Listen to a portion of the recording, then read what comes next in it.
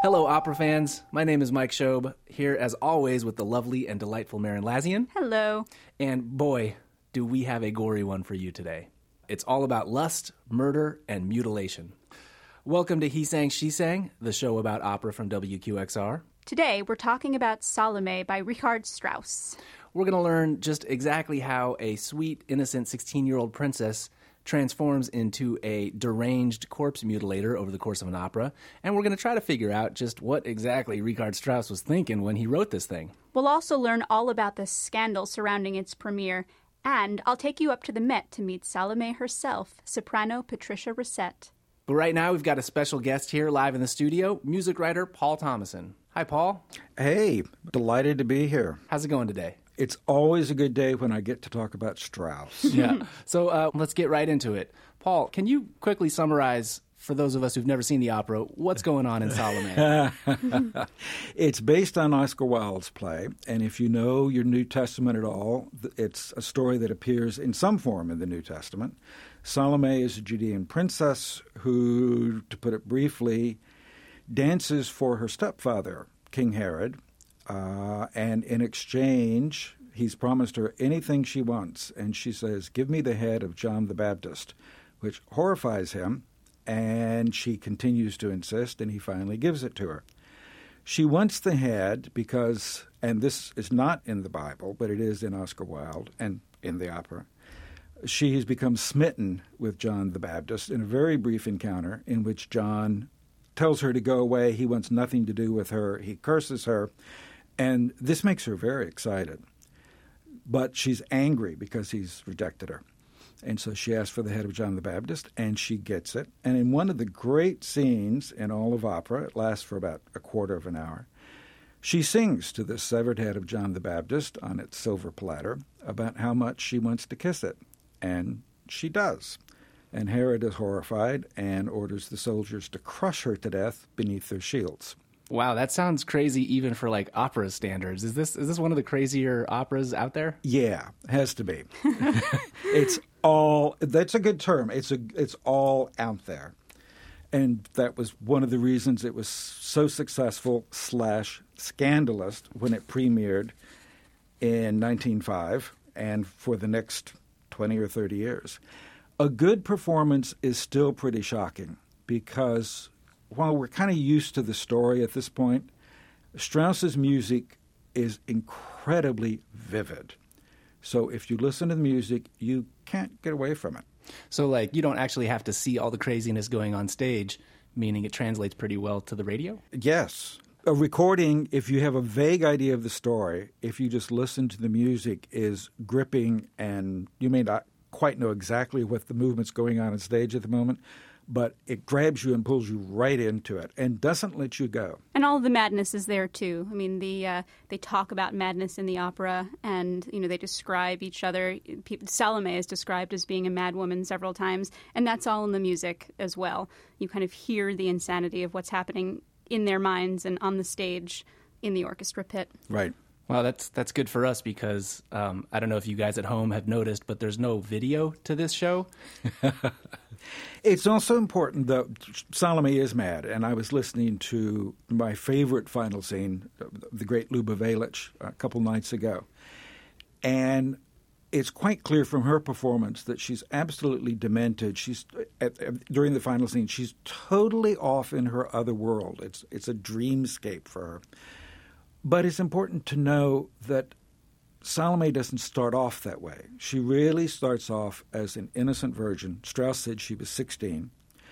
And if you get a Salome who comes on swinging from a Las Vegas stripper pole, there's nowhere to go. So it's important that at the beginning, and this is reflected in the music, her first music is very gossamer. She's a young, innocent, very beautiful princess.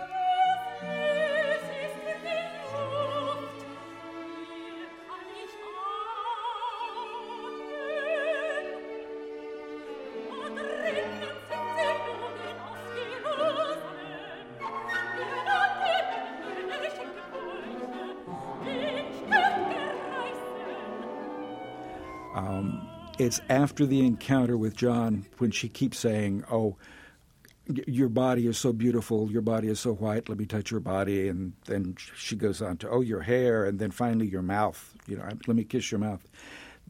And his rejection, that's when she begins going into her dementia. And it ramps up over the course of the opera in a way, although there's a time where Salome is quiet for a while. And it's not until Herod's asked her to dance several times and it finally becomes clear that she's going to be able to ask for what she wants as a reward that she suddenly springs to life again. She goes from lying dormant to springing to action and doing this dance and then finally demanding this head on a platter. And from the moment that she recognizes that she's going to have the opportunity to get what she ultimately wants, she kind of starts on this trajectory and goes from 0 to 1,000,000 in terms of... Exactly. Yeah. She sounds like kind of like a spoiled brat who gets told no for the first time. Totally. But think of it. She's a teenager. She's a princess. Who's going to tell her no in those days? She was very pampered. And seemingly beautiful. Beautiful. And that was one of the things that fascinated her about John the Baptist. He was so focused on preaching about Jesus and repent for sins, and he was a very foursquare, forthright person.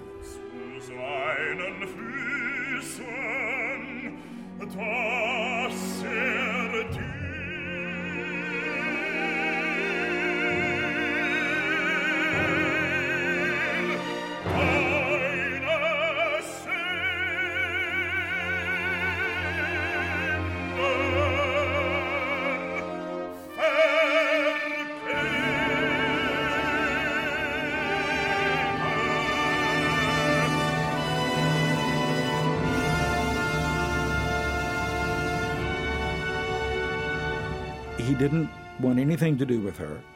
His single-mindedness was one of her fascinations. And she was so used to being looked at by everyone. The first thing that she says, basically, when she enters the scene, she was down at this feast with Herod and other people, and she's tired of him looking at her creepily. Naboth. The opera begins with Naboth saying, "Wie schön ist die Prinzessin Salome heute Nacht." How beautiful is the Princess Salome tonight. Yep. And the page, who's standing by Naboth, says, "You look at her too much. Don't do that. You're going to get in trouble." And Herodias is constantly saying to Herod, "You look at her too much." Right. It's getting you in trouble with me, your wife. So she's stared at by everybody. And John the Baptist is the one person who says, "I don't want to look at you." In fact, he refuses to look at her. Yeah. And in the final scene, she says, "If you had looked at me, you would have loved me."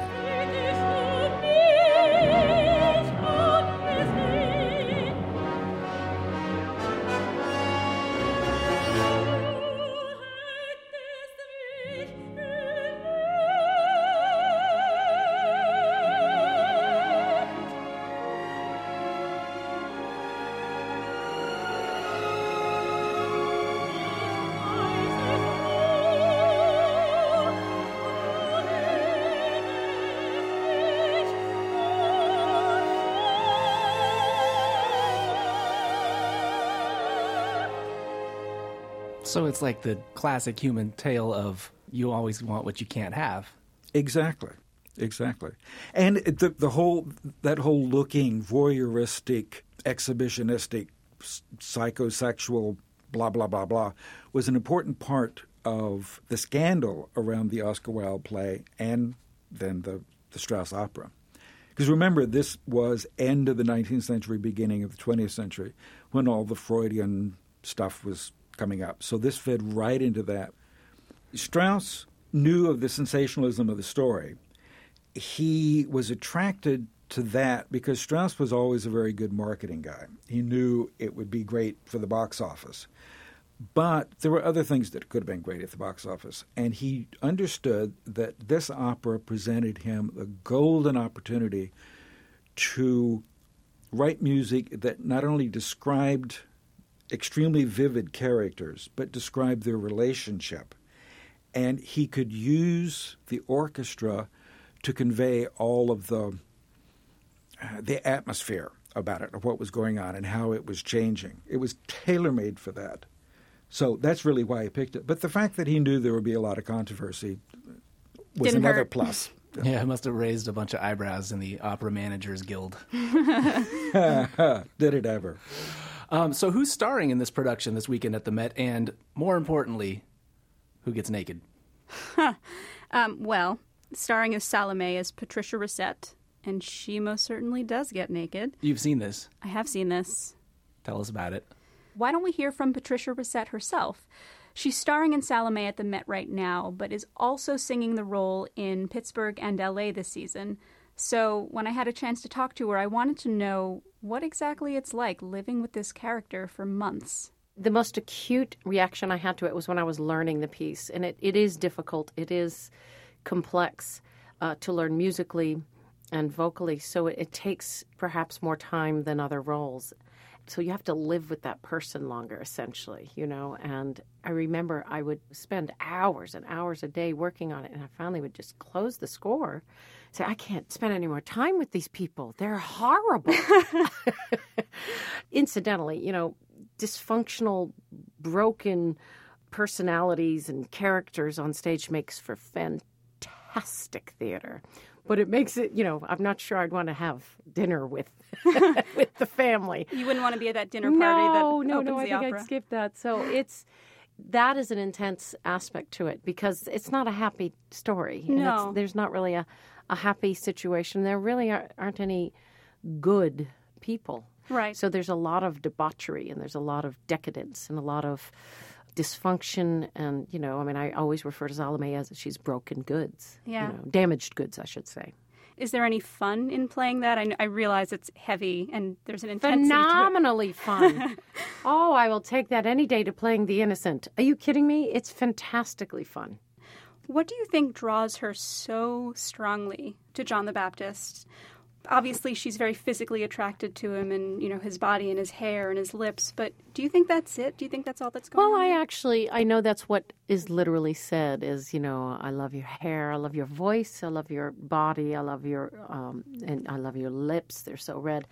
And while there is an essence of it being literal, I don't think it is. And I think Strauss has given us such complexity in every sense, in the orchestra and in the way in which the texts will repeat but be ever so slightly different, in the rhythms. I think, to me, that indicates more of a psychological take on it, not quite so literal. So I wouldn't say, yes, Salome's in love with Johanna Hahn. What I think it is a person who's never been able to see goodness, that doesn't know what it looks like, how it behaves, what it smells like, what it tastes like, has never experienced goodness. And I mean that, and that's the depth of her damaged goods kind of existence. So in some ways, she can't help the choices she makes. That's all she knows. I mean, look at her parents, for heaven's sake. I mean, we are looking at a person that is unraveled. Don't ever say no to her. You better give me what I want. But does she really know what she wants? She's not. She's someone that couldn't be saved. And so I think what she sees in John the Baptist is this purity and this goodness, although he, in my opinion, even takes goodness and takes it too far to the other spectrum. And, you know, he's a zealot, so it's extreme. But I think that's what really strikes her, is that this is something so incredibly fascinating and new and different. And he talks differently, the manner, the tone. And Strauss is brilliant. I mean, he gives some measures that are in 4/4, where my part is all over the place. And so I think that's indicative of how we are to generally think of him and how she thinks of him. So I think there's an intense, almost otherworldly fascination with who this person is and what he is and what he represents. She doesn't truly understand it. But what wins out is this impetuous, rotten person that says, you don't say no to me. No one says no to me. Thus, the head on the platter at the end. Right. So, you know, the final scene of this opera is effectively an extended erotic aria to a head on a silver platter, to his head on a silver platter. Well, and I would say it's more than just erotic. It's more than that. It's a temper tantrum. It's also, why didn't you just look at me? It's childish. It's needy. It's not just erotic. I think it's far more complex. I think, frankly, it's not interesting to be played just as, oh, I love you and I want you. And I think there are many, many, many more layers there. So the famous dance of the seven veils. In this production, you start out in sort of a sexy black pantsuit. Is that it's tails? Tails. Just full out tails. Yes, it's a striptease in this one. It is a striptease. And I come out with top hat and tails and vest and bustier and tap pants and fishnet stockings and the whole bit. And the dance is sort of a slow, sensuous reveal of everything, but it shows her naughtiness, and in my opinion, this dance always gives us a window into the realization Salome is having in her power as a sexual being. And I think that's the journey.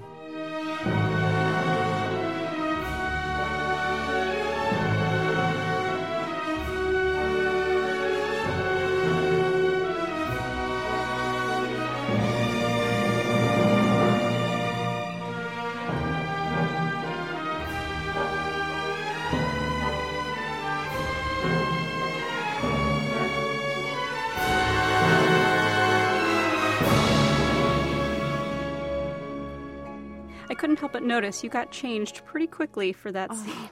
Do you have people backstage helping you? Oh, my goodness. That's Or one of how the many most terrifying changes, because I completely remove everything I was wearing and have to get, literally, bustier, the fishnet stockings, shoes, pants, vest, coat. So it's terrifying. That couldn't have been that much more than 2 minutes. No, I know. It's ooh. How many people are back They're there? They're two. Just two. But it's nerve-wracking. Moving very quickly.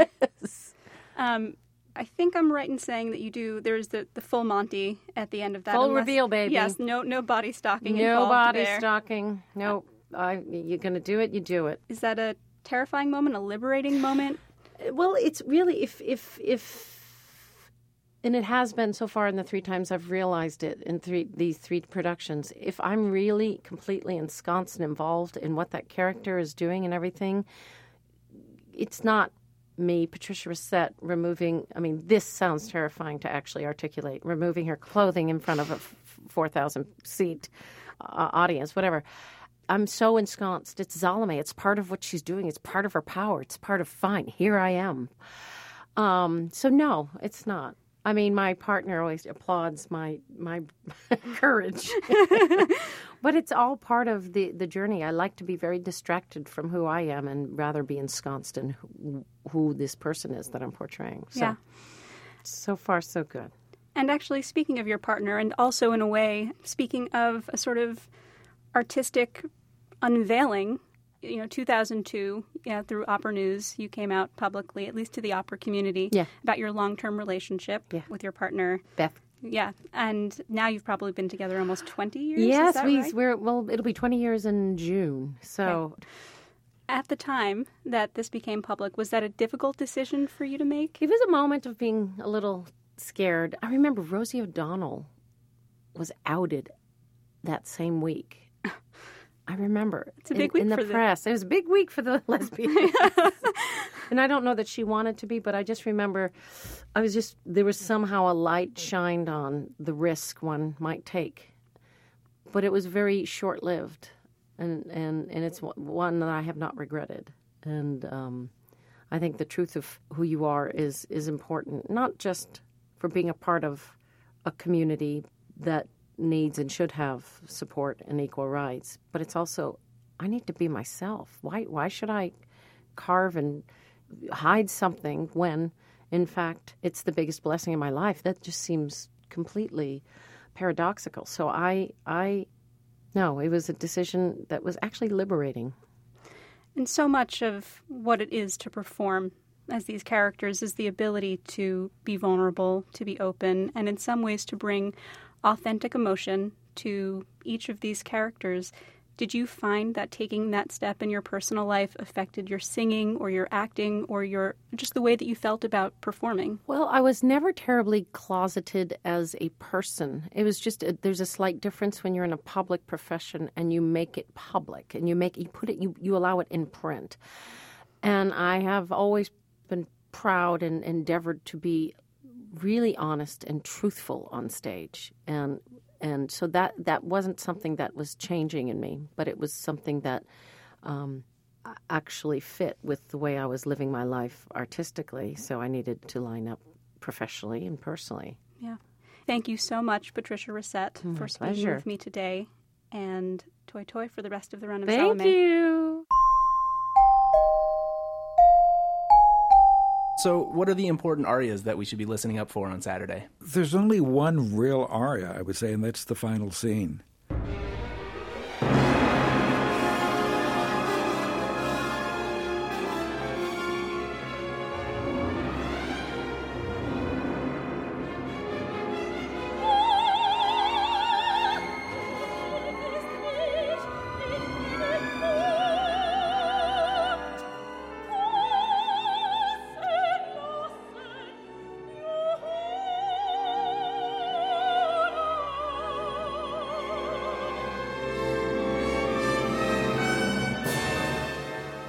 It's very, I would hesitate to say it's a talky opera because that gives a wrong impression. But Strauss came up with his own libretto based on the German translation of the Oscar Wilde play. Meaning he wrote it himself? Meaning he took the German version of the play and simply crossed out lines. And he ended up crossing out about a third of it. No kidding. One, because it takes a lot longer to sing a line on stage than it does to say it. Two, if you read Wilde's play, it's very purple language. There's lots of repetition because he's using the words themselves to convey this sort of very perfumed, exotic, Never Never land where this takes place. And Strauss realized, hey, I have an orchestra. I can do that with the orchestra. I don't need all these repetitions and the 9,000 adverbs before we finally get to the verb. So he ended up crossing out about a third of the play, but the words are all Oscar Wilde's. And that's how he said it. So it's like a play. It's not a conventional opera where it starts with the chorus and the guy comes in and sings and then he sings a little more. There's no overture. There's no prelude. There's just that wonderful clarinet sort of glissando. And Narabeth starts with Wie schön ist die Prinzessin Salome heute Nacht, and we're off and running with the play.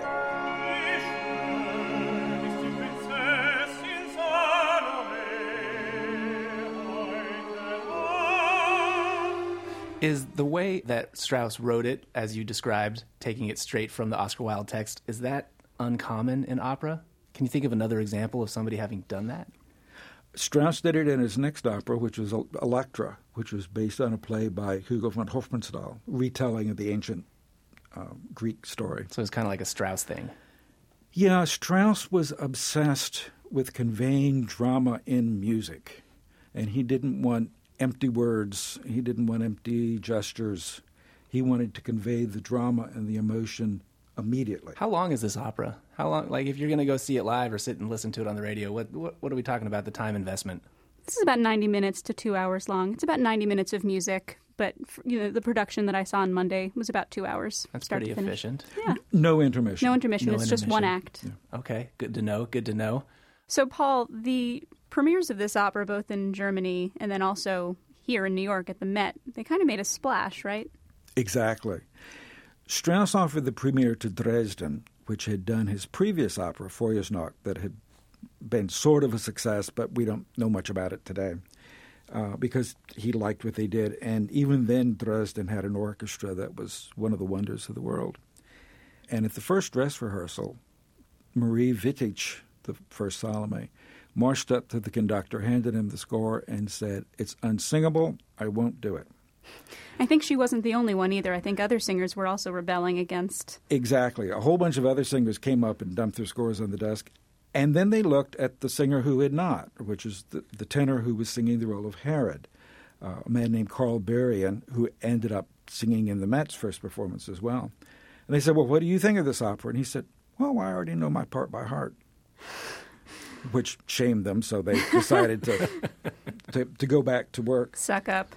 Hey, get it together. Jeez. At the dress rehearsal, the theater was full, except they had roped off the first 5 or 6 rows. And Strauss was sitting in the first row behind the orchestra, behind the conductor.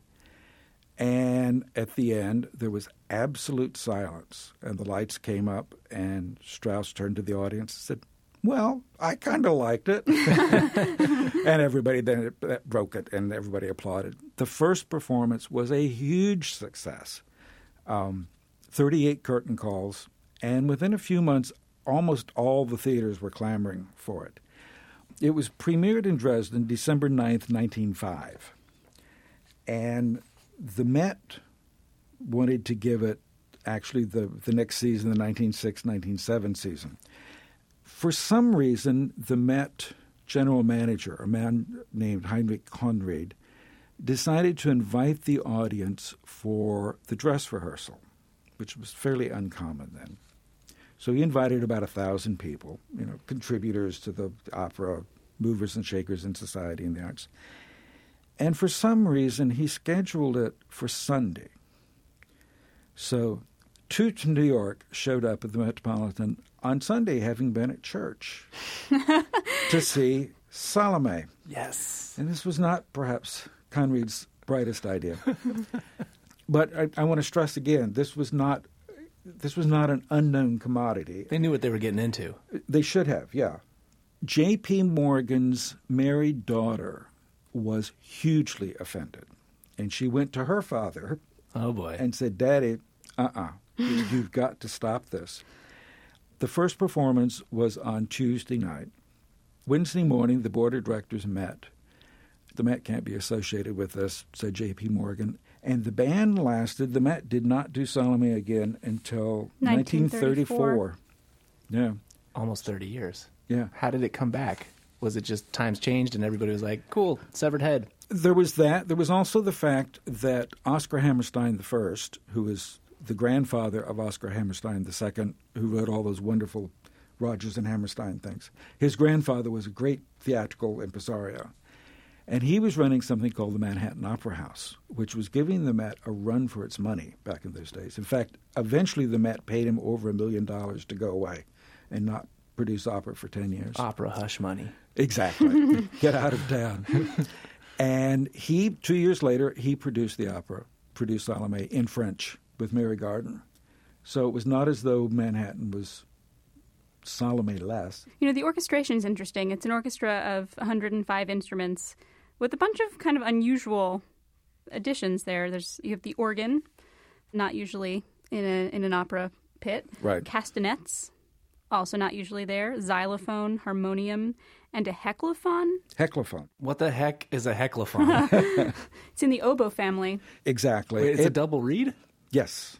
Yeah, it's like an oboe's big brother between the oboe and the bassoon. It sounds an octave lower than the oboe does. Okay. So Strauss was using that to kind of fill in that bit of the orchestra with that particular sound, because he wanted that sound in that register.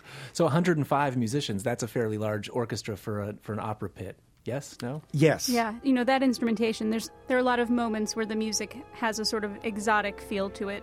And he has all of these sort of unusual instruments there to give that effect.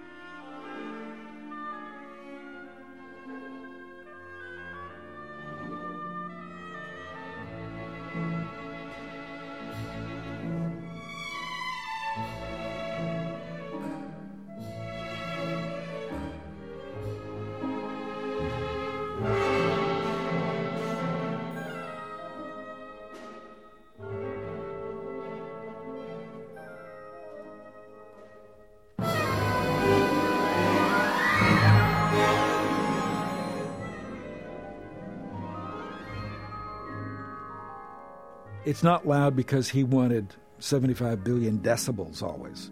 I mean, there are a few times he gets that and he's thrilled about it. But he wanted the variety in colors to go along with it. And the score, if you look at the score, it's filled with piano, pianissimo. Yeah, he said that it should be played like fairy music, like the fairy music of Mendelssohn. So there is, you used the word gossamer before, Paul. There's a lot of that sort of light and airy sound to it. But it's still a huge undertaking for a singer, and especially for the soprano who sings Salome.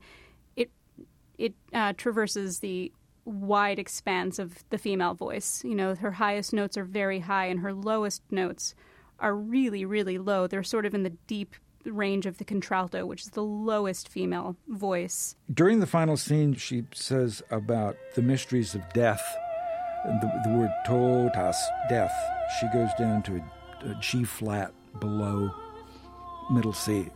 So you're right, it's very low.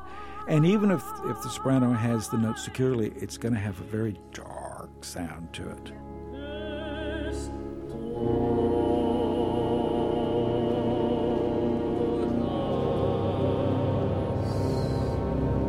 So, Paul, in the early productions, this wasn't generally presented, as a standalone piece, right? It was presented usually in conjunction with some other, maybe short opera. Right. In fact, the Met's first performance was preceded by a miscellaneous concert, if you can call miscellaneous a concert where you've got singers like Enrique Caruso and Geraldine Farrar and all of the greats of the time. And they were just doing their, like a pulp their standards. Exactly. Sort of come and listen and we will keep you entertained.